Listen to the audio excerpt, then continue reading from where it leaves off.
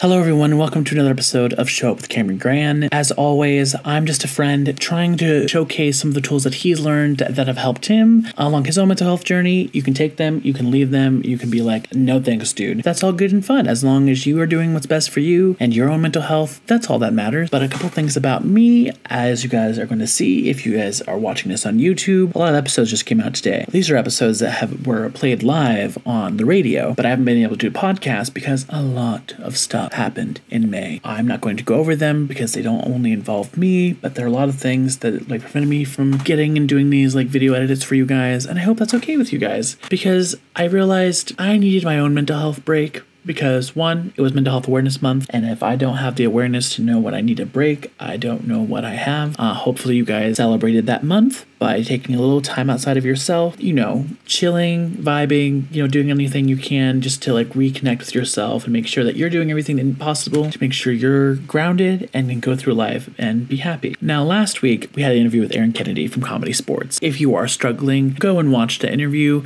It's amazing. I've always been connected to improv, and to see how comedy can help you adapt and be on your feet when you're struggling is something that really helped me in the interview. Today, I'm not going to do DBT skills just because I have a lot of stuff going on. I'm hoping by next week or the week after, I'll be able to get back into my normal rhythm because it's been a lot, guys, a lot. This week, I decided that I'm going to react to an episode of Hoarder. Why, you ask? Not because I'm a hoarder, but because I realize that I am somebody who, when I'm struggling with my mental health, my environment starts to reflect it. In order to prevent that from happening, I have to recognize what's a mess and what's me trying to avoid what's going on inside my head. That can be a hard distinction to make, but as you question and you stop and ponder yourself a little more, you'll start to slowly realize when you're doing that and when you are actually not able to do things, because it's kind of like you don't want to be avoiding anything, and that's the important key. If you're avoiding something by not doing it, then it's an issue, but if you just don't want to do it, that's fine. But you gotta make sure you're not avoiding anything, because avoidance is never the answer. You want to face everything head on so you can embrace it in that moment, let it have its little moment, and then be like,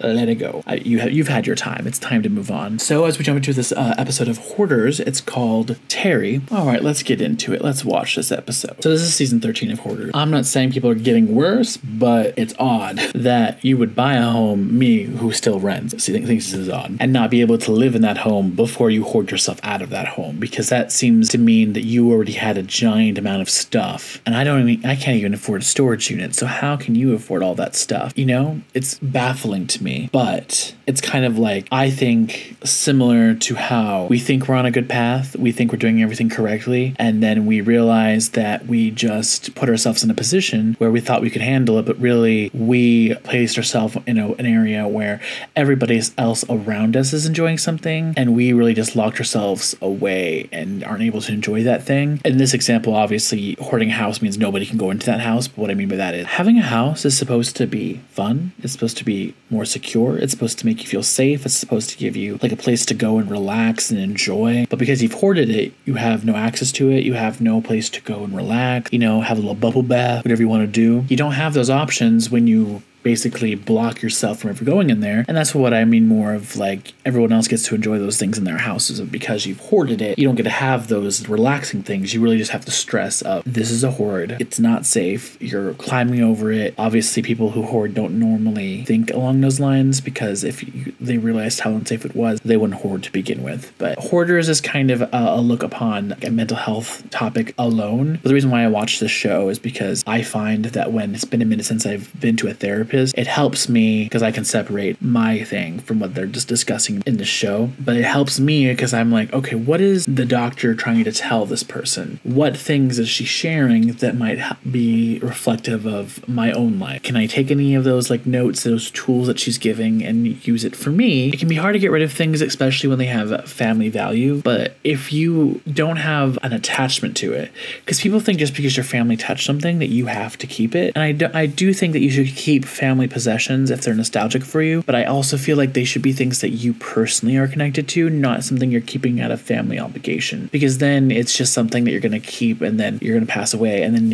your child's going to keep and you're going to pass away. But to me, that's not what I would want for that kind of passing on. I want it to be like an experience that I built this dresser with my child, and then my child took this dresser and painted it with her child, and then by the time that child had their child, it was all like warped, need a little bit of sanding and then repainting or like staining. So then that's their experience with that child. You can have family heirlooms that you pass on, but make sure if it's a family heirloom, it's an experience that you had with your family. I decided to stop it at 2 minutes and 2 seconds. This is the part where Terry, the hoarder, just said that she has collected way too much. And the reason why I decided to stop it there is because it can be hard for us to recognize when we have an issue or a problem. And while we may not know how to address it or how to solve it in a healthy manner, what I like about this is the first key to getting help for anything affecting you mentally is just to recognize and accept that you do have a problem, because if you're avoiding that problem,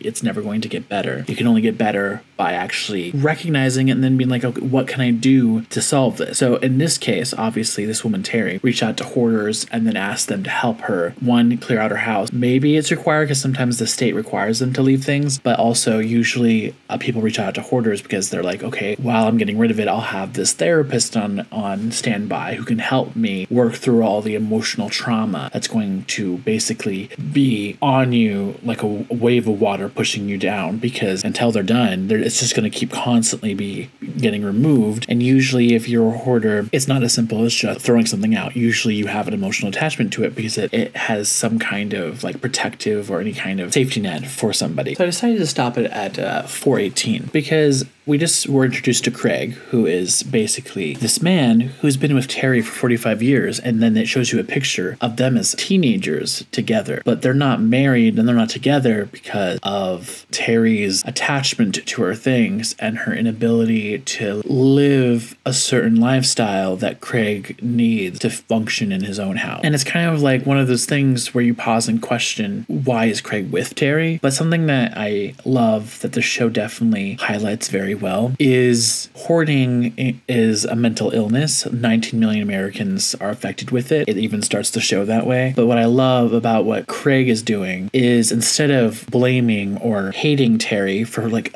not allowing them to be together for that long, he has like basically said, I still love you, I want to be with you, but I can't live in a house with you because that's not the way that I want to live. But it's been 45 years, and as we'll see on the course of this episode, he wants to be with Terry, but he can't deal with the hoarding anymore. And I feel like 45 years of not being able to live with the woman you love is a good complaint to have, especially when she uses the hoarding not to live with him, but will then go and live with somebody she's caring for, who then treats her as though they're in a relationship. And the reason why I understand that dynamic is because when you live with somebody and you're the independent caretaker, they feel like they have like this ownership over you. And the reason why I say that is because I did that for a while for my mother, and I realized the change that happened in a relationship, because it went from interacting and like having conversations and like being there for each other to suddenly I was being treated as though I was an employee and not an equal or a child. Like if my mom wanted to do something, she'd ask me to do it. Me, I was only approved for 80 hours a month, which is like part-time, 20 hours a week. Actually, it was 60, so probably more like 12. I did do all that, but I was just like, she never wants to hang out with me, and I only have to do this for 60 hours in a month. But she never like asked me to do anything unless she wants something for herself. And that was something that like everyone who does independent contracting or independent care has to deal with. Is like, you have to disassociate like the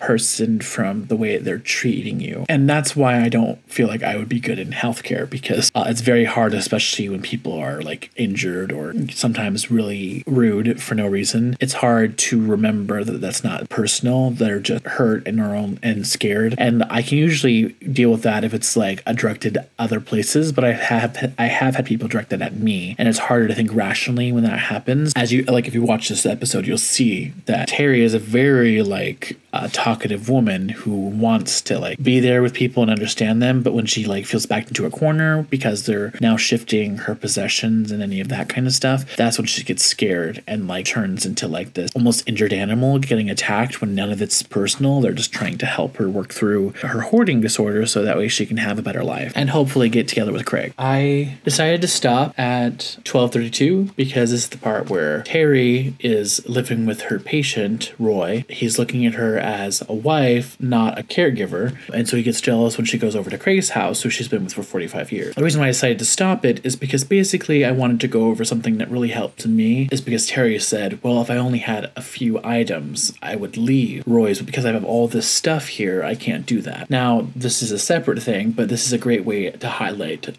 this thing that I learned, which is sunken cost. A lot of times people think of sunken cost as money financially. What does something cost you? And you can definitely, if that's a way to motivate yourself, use money as a way of motivation. Because basically what happens is when you do something and it goes bad, say you lose 10 grand, and then you're like, well, the only way I can get out of this is by continuing to do this bad thing and hope that it'll come around and make me back that 10 grand because it took that 10 grand from me. Well, if you continue towards something that's losing you that amount of money, it'd be a lot easier for you to realize the sunken cost, which is 10 grand. And then you're like, okay, remove that. What can I do to pivot? Should I just leave and find something else to do that won't have my finances being sunk further? Should I figure out another route to take to help hopefully regain it? Because if I continue with what I've been doing, I'm just going to be continuing to make decisions based on this sunken cost of 10 grand, but that 10 grand's already gone. You're not going to get it back. All you can do is hope that the future money is better. I stopped that here because for me, I realize that sunken cost can be a motivational factor to continue doing something bad that's actually hurting you. If people are treating you terribly and you went a long distance to go and see them or any of those kind of things that happen, you use a lot of sunken cost, like money, to push yourself to stay in a bad situation. Oh, well, I set up this party at this restaurant and I paid for them to reserve it for the room. And then I got there because I wanted to have a special engagement with my friends, but then they just treated me like crap and I set up a party for them, but I paid for it, so I have to stay. Well, the truth is you don't have to stay. You can just leave because the sunken cost is the money. What you're actually losing is the time that you're forcing yourself to remain miserable because you want to make sure that you get your money's worth. So that money's not going to come back. It's not going to somehow get better if you leave 20 minutes after arriving opposed to 2 hours, because you're going to lose that 2 hours of money no matter what. What you can gain back is that time that you would be wasting. And that's important because time is precious. A lot of people think that money is the only thing that you need to be happy, but money takes time to make. So if you're spending all your time making money and you're not doing things to look after your mental health, then it can be an issue because you're so focused on that, you're letting all these other things fall through the cracks. I stopped it here because I just wanted to highlight that the sunken cost, having all your things in somebody else's house, is nothing compared to you being mentally healthy and being able to have happiness every day. Because that's the goal. You want to be able to put yourself in a position where you can allow happiness come into your life. But if you're putting up all these walls that are preventing you from doing that, then you will never have an opportunity for happiness because you will always be thinking about all the things that put you somewhere. And you have already lost those things. That's the past. The past you can never regain. You can only learn from it, but you need to do it without sinking into the emotional feelings that come from the past, especially when we mess up and our embarrassment, our nostalgia, or the what ifs of what if I had done this better. You don't need that. That's the past has happened. It's sunken. All you can do is affect this moment and hopefully alter your future. But you only have those really two options. And even the future you don't have very little control on. I decided to stop it real quick because this is the part where Robin Zazio, the therapist that comes in and meets Terry for the first time. And the reason why I decided to stop it is because there are a lot of therapists on Hoarders. But she is my favorite one because I feel like she's one of the few therapists on the show that even though she has all this training and all these tools that she wants to give people, I feel like she also gives people the opportunity to come as they are. She sees them as the human beings that they are and then tries to navigate through the windy road that is their hoarding disorder so that they can find their way back to some semblance of a normal life and hopefully happiness down the road. And that's why I like her so much, is because I always feel like it's not just about the hoarding. It's also about finding and seeing somebody for who they are. And I feel like it's rare to have a therapist who just wants to see you first, and then when she sees you and knows you, tries to help you from there. And I always like Robin for that reason. We are 20 minutes in. Terry just said to Craig, you know that I love you more than I love my stuff. And the reason why I decided to pause was because I feel like, because Craig can't really respond to this, this is kind of what, as I grew older, I started to realize is I would have these deep conversations with people, and they tell me everything I want to hear, but then they would go back to the same behavior. And somebody that you don't really care about, who cares? Let them go. But people that have been in your lives for a long time, in this case, Terry, 43 years. I thought it was 45, but apparently it's 43. You'd think that they would have found a way, but like, because it's been 43 years, you have you always say this to me, so I don't know, because you keep telling me that I mean more to you than your stuff, but you get more stuff, and then you never clear out the house that you bought for 23 years or so. So we've never lived there, and we've never lived together, and you didn't move in with me, you moved in with Roy instead of moving in with me, your boyfriend. So it's kind of like one of those things where, like, I call it the unreliable narrator, where like you kind of have to like have a friend where you're really close with them, but you're like, I'm gonna distance myself just a little bit because I need to love you based on your actions and not your words, because if I think of your words as truth, I'm always going to get upset. Whereas if I see your actions and they reflect what you're saying, then I know that we can go forward from here, because a lot of times people show you who they really are and what you really mean to them with their actions, not with their words, because everybody wants to believe they're capable of being the best, and everyone has the awareness to know that they don't actually want the things that their brains are telling them to say out loud. And it took me a long time to realize that, because my brain is just one that if I say something to somebody, I mean it 100%. And if I feel like I'm in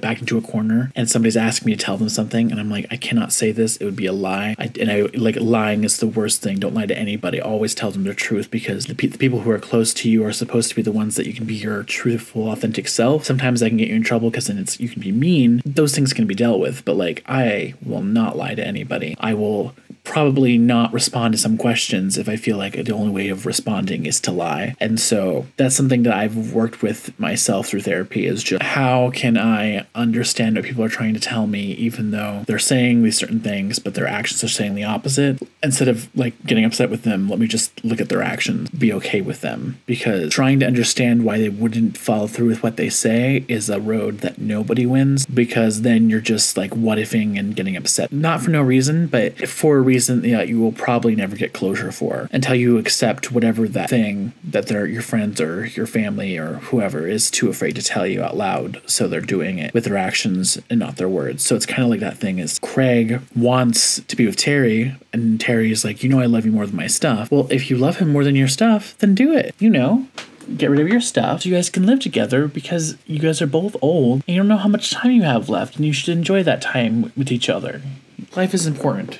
You have to embrace every moment. Okay, we are at 26 minutes. It's the first time that Terry is actually in front of her family, had them see what she's done to her house. And the reason why I stopped there is because a lot of time, like, talking to people we love seems like the scariest thing in the world to do. But for me, I've said it before and I'll say it again, I have anticipation anxiety. So what that means for me is I will dread doing the thing way more than actually doing it. The amount of years she's avoided talking to people she's loved or letting them see what's happening, because obviously you're probably embarrassed that it got so bad, but you didn't think it would be that bad when you just started just getting things that gave you a temporary high, because shopping does that to people sometimes. I just started realizing I was doing that with everything. Like, I would not, like, a simple conversation with a friend would take me a week and a half to 2 weeks to come up with enough courage to tell them. So for 2 weeks, I'm like torturing myself for basically what ended up being a 5-minute or less conversation. And then that's kind of where I'm now one of those people who just tries to say what I need to say, like, as soon as I can. Sometimes it's not in the moment. Sometimes I do need like an hour or two to think about it and then come back. But I try not to let it go on for a very long time, because that anticipation anxiety really kills me. It's like the what if scenarios. It just makes my anxiety go up, because what are all the things that somebody could say? What are the things they've said to me in the past? And then you start inventing and then using your imagination, and then you're like, is this really how they would react, or is this how my brain would have them react? And I feel like as you know people, you start to realize the difference between your version of them in your head and the reality of who they are. Again, why actions are more important than words. Because if you take people by what they say, then you would be like, oh, well, we're not close friends because like the way they talk to me, and it is kind of making me feel that way. But then they start doing these things for you, and then you're like, I don't understand how to take this, because this is not how I felt based on what you were saying to me at the time. And it's kind of like you have to live that balance between action and words. And same thing with like anticipation anxiety. You can just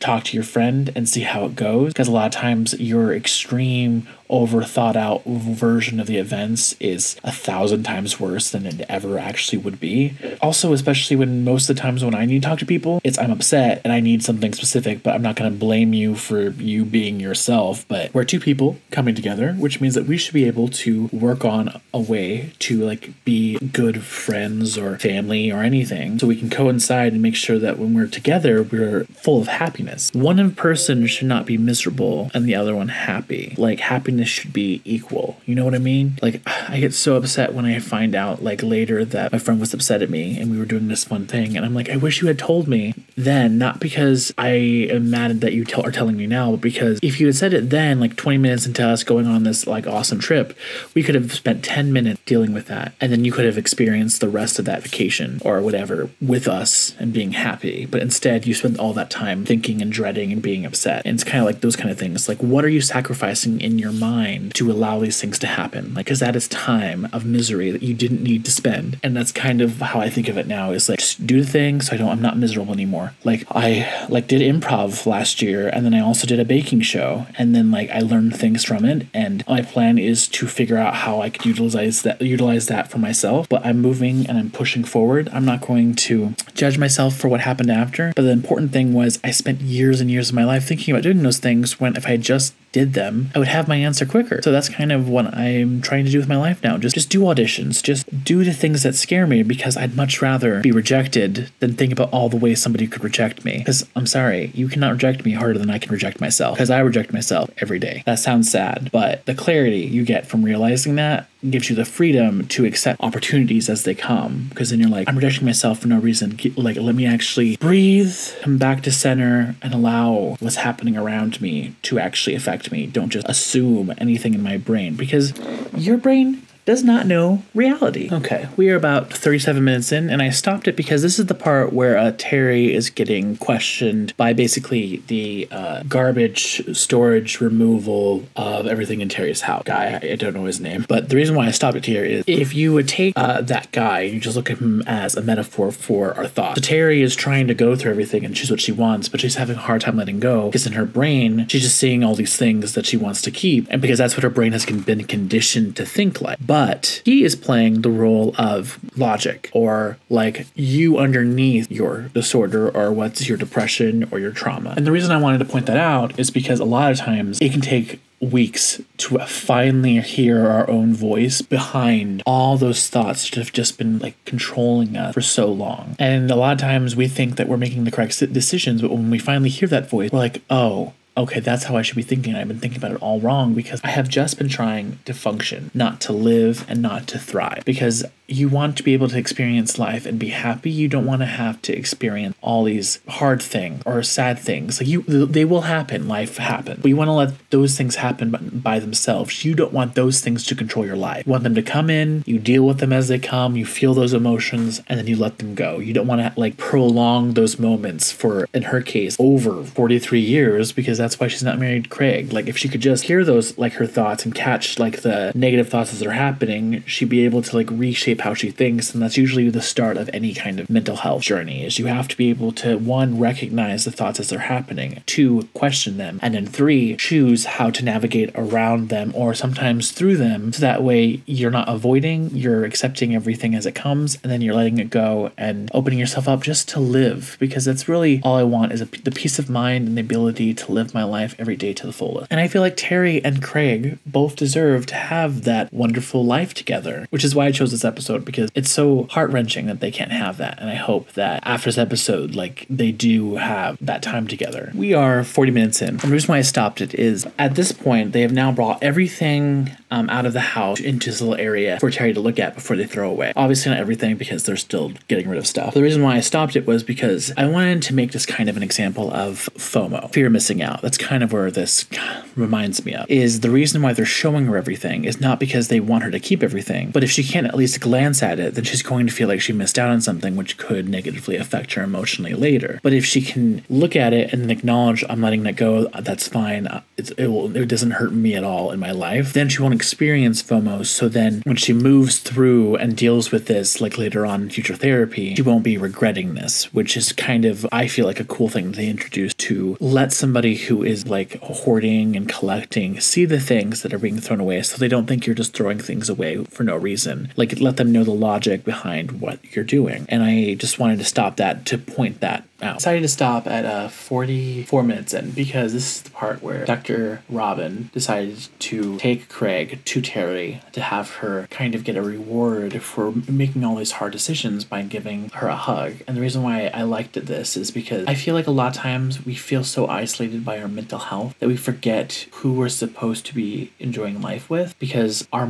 brains and our thoughts are solitary. We don't often hear people in our heads. So what I liked about that is, like, by reminding Terry that the goal is for them to be together, so that way they can have life as like one unit rather than separate because of all this hoard. And I like that because a lot of times, again, isolation in mental health when you're struggling. But when we find help, or when we ask to talk to somebody that we trust, we're opening ourselves up to not be alone anymore. And I feel like that's important to recognize. When you do open yourself up, don't just vent to somebody. Recognize if they're there with you, if they're spending that time to try to work through what's going on with you, that that's somebody that cares for you. And that time they're spending with you means that they love you and that you matter to them. And sometimes we forget to acknowledge those things because it seems so infinitesimal in our brains because we're so wrapped up in our own depression. But those seconds matter because people don't have to do that for you. So you should appreciate those moments that people are there for you. We are an hour in. I decided to stop it because this is the part where Terry gets really heated and it's very hot. She's getting very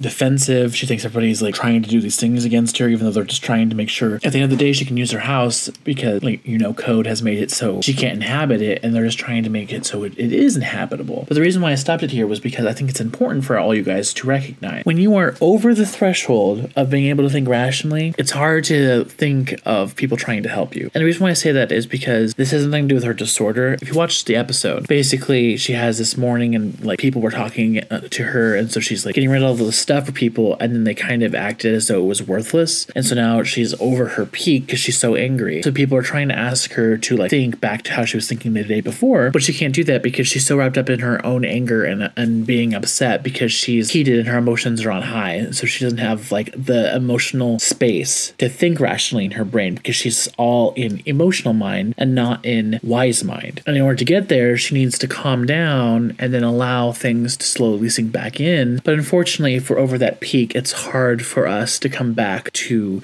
our calm self, to then think both rationally and emotionally together. But that's why I stopped it, is because she's in the defensive. I want anybody out there who watched it, if they are seeing that, I wanted them to realize that if you yourself are in that overly heightened place, you might not realize you're doing certain things. And all you need to do is wait for the storm to pass enough that you get below that threshold. Then you can start doing the different tactics and tools that I've been trying to teach you, so that way you can go through life and you can get back to normal and be able to function. And the more you practice those tools, or more that you practice trying to deal with a crisis and come down from it, the more easier it will become. But that's why avoidance is not the answer to this, because if you avoid it, it becomes stronger, and then those heightened states can last hours, if not days. Whereas if you deal with it head on and you go through those emotions, it gets less powerful. So then it can slowly becomes you might get super heightenedly sensitive for 5-10 minutes, but then it goes away. And you kind of want a balance of that, because you don't always want to be upset because you're not facing it head on. And that's kind of what she's doing, but she just has to work through that, and so she can finally get back to hopefully making it a nice home for herself to live in. I decided to stop here because we are an hour and 3 minutes in, and this is the part where Dr. Zazio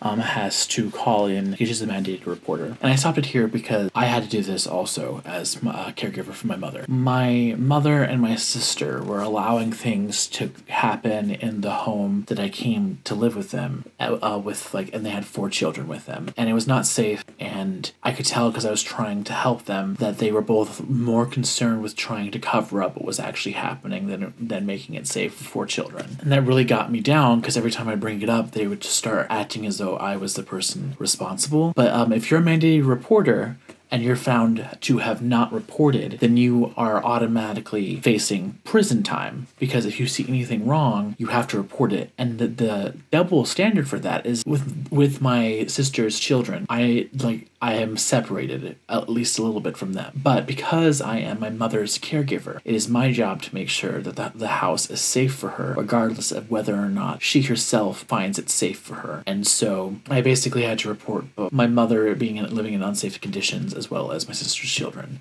And because of that, I kind of lost a lot of those relationships. But it's one of those situations where I'm not willing to go to prison for something, especially when it's not something that you need to be doing, and it's not something that's like you're trying to help somebody who's downtrodden. It was basically drug usage. I'm not going to keep your secret, especially when you're not even taking care of your children. You're making my mom, who needs a caregiver to take care of 4 children, which she used to run a daycare, but she's depleted a lot, so she can't still do those things because, she needs a caregiver for a reason. I wanted to stop there because I felt a lot of guilt for a while about that, because I was told you don't do that to the family. And I was like, well, you also don't do this the reverse thing to the family. And you wouldn't put somebody in a position where they would have to go to prison to protect your secret. And I, in the past, have tried to explain that, but it's kind of in a situation where no matter how hard you try to explain someone, they're not going to see your side. But the reason why I stopped it here is because I feel like if people understood why you have to report it, and they see it through a doctor's therapist doing it, it helped me watching this understand and forgive myself a little bit, because I felt guilty when really I felt shamed, because what they were trying to do was shame me into not speaking, because nothing they were saying was justified, because guilt can be justified. Shame cannot. Nothing that they were saying was guilting me. They were just trying to shame me into silence, which is a tactic people use. And that's why I stopped it here, because I wanted to highlight that even though they're trying to help Terry, they have to report it, because Terry is the one taking care of Roy, and she's allowed to get it this bad. And even though in the beginning of this episode Roy said he didn't want to say anything because he didn't want to get into a fight, he clearly does not want this at his house. And Terry isn't able to separate enough to know that this is her job, not her home. And even so, even if it was her home, you can't make your home unsafe for other people to live in, especially if you're their caregiver. But just in general, you shouldn't live in those conditions, but you shouldn't force other people to do that either. We are at 106, and I stopped because Dr. Nazario just said, I don't know why it is that people have to get so broken to heal. And this resonates with me so much, because when I finally got help with what I was going through, I felt like I was on the edge of something really bad. And the ironic thing is, up until that point, I kept trying to find help and do it by myself. But when one thing after the other just kept going wrong, I just felt like something was wrong with me. The only logical thing I could think to do is not something I wanted to do. And that's why I was like, I can't think. I'm obviously not thinking straight. I want to go and seek help. And then from there, I went and found a social worker. And then the social worker helped to get me in touch with medication, but also with getting in touch with the partial hospitalization program. And I spent 6 weeks there learning and reconditioning my brain with tools that I'm sharing now, because if I had those, I would never put myself in that position. And DBT helped me with that, as did sunken cost, knowing how to let that go. And all the things I'm going over is just things that have helped me, and I needed a reminder to myself personally, which is why I did this, because May was hard for me, and I'm trying to get through it. But when the mountain feels like it's growing, but it's made of rock, that can be an issue.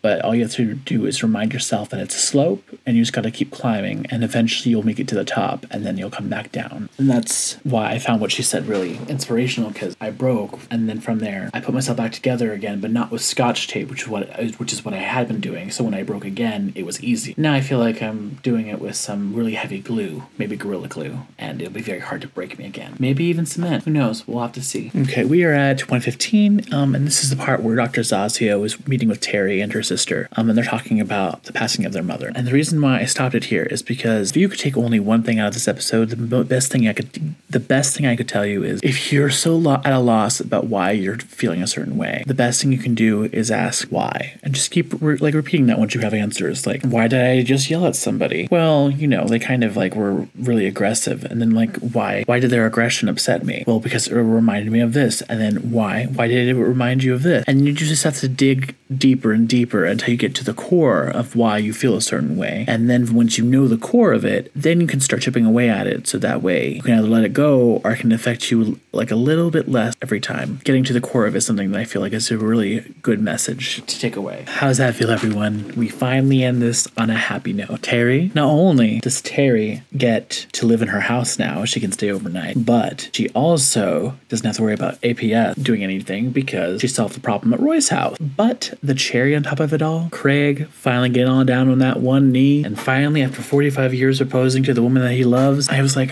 what's a happy thing that I could talk about DBT? And I was like, you know what? Having somebody do all that and then finally getting to share how much you love somebody and finally being able to become a fiance, I'm just like, it's so magical and happy. And I'm like, I've ended it on sad notes or like, not as happy or grandiose, but I just love that it was a celebration. We got to see like all of Terry's dreams finally come to fruition. She got to finally have that art studio that she always wanted. She got to finally be with the man that she loved. She finally has the ability to get aftercare help and look after herself and hopefully lose more of her stuff so that she doesn't have to deal with this with the rest of her life, because I don't know how much time they have left, but I hope that they're spending it together, her and Craig, obsessing about the stuff that she lost, because it seemed like she was able to let those things go happily, and I hope that she can continue to do that. We all deserve happiness, and I wish them the best. I don't know how old this episode is, but that's kind of where I want to leave with you guys, and I hope that you guys are living your best lives. And if you're holding on to something, question whether or not you need it in your life, and if you need it in your life, why, and make sure that it really you're passionate about, because don't hold on to something because of peer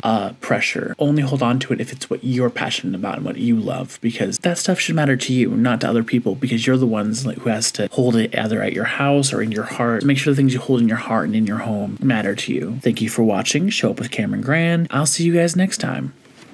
Bye.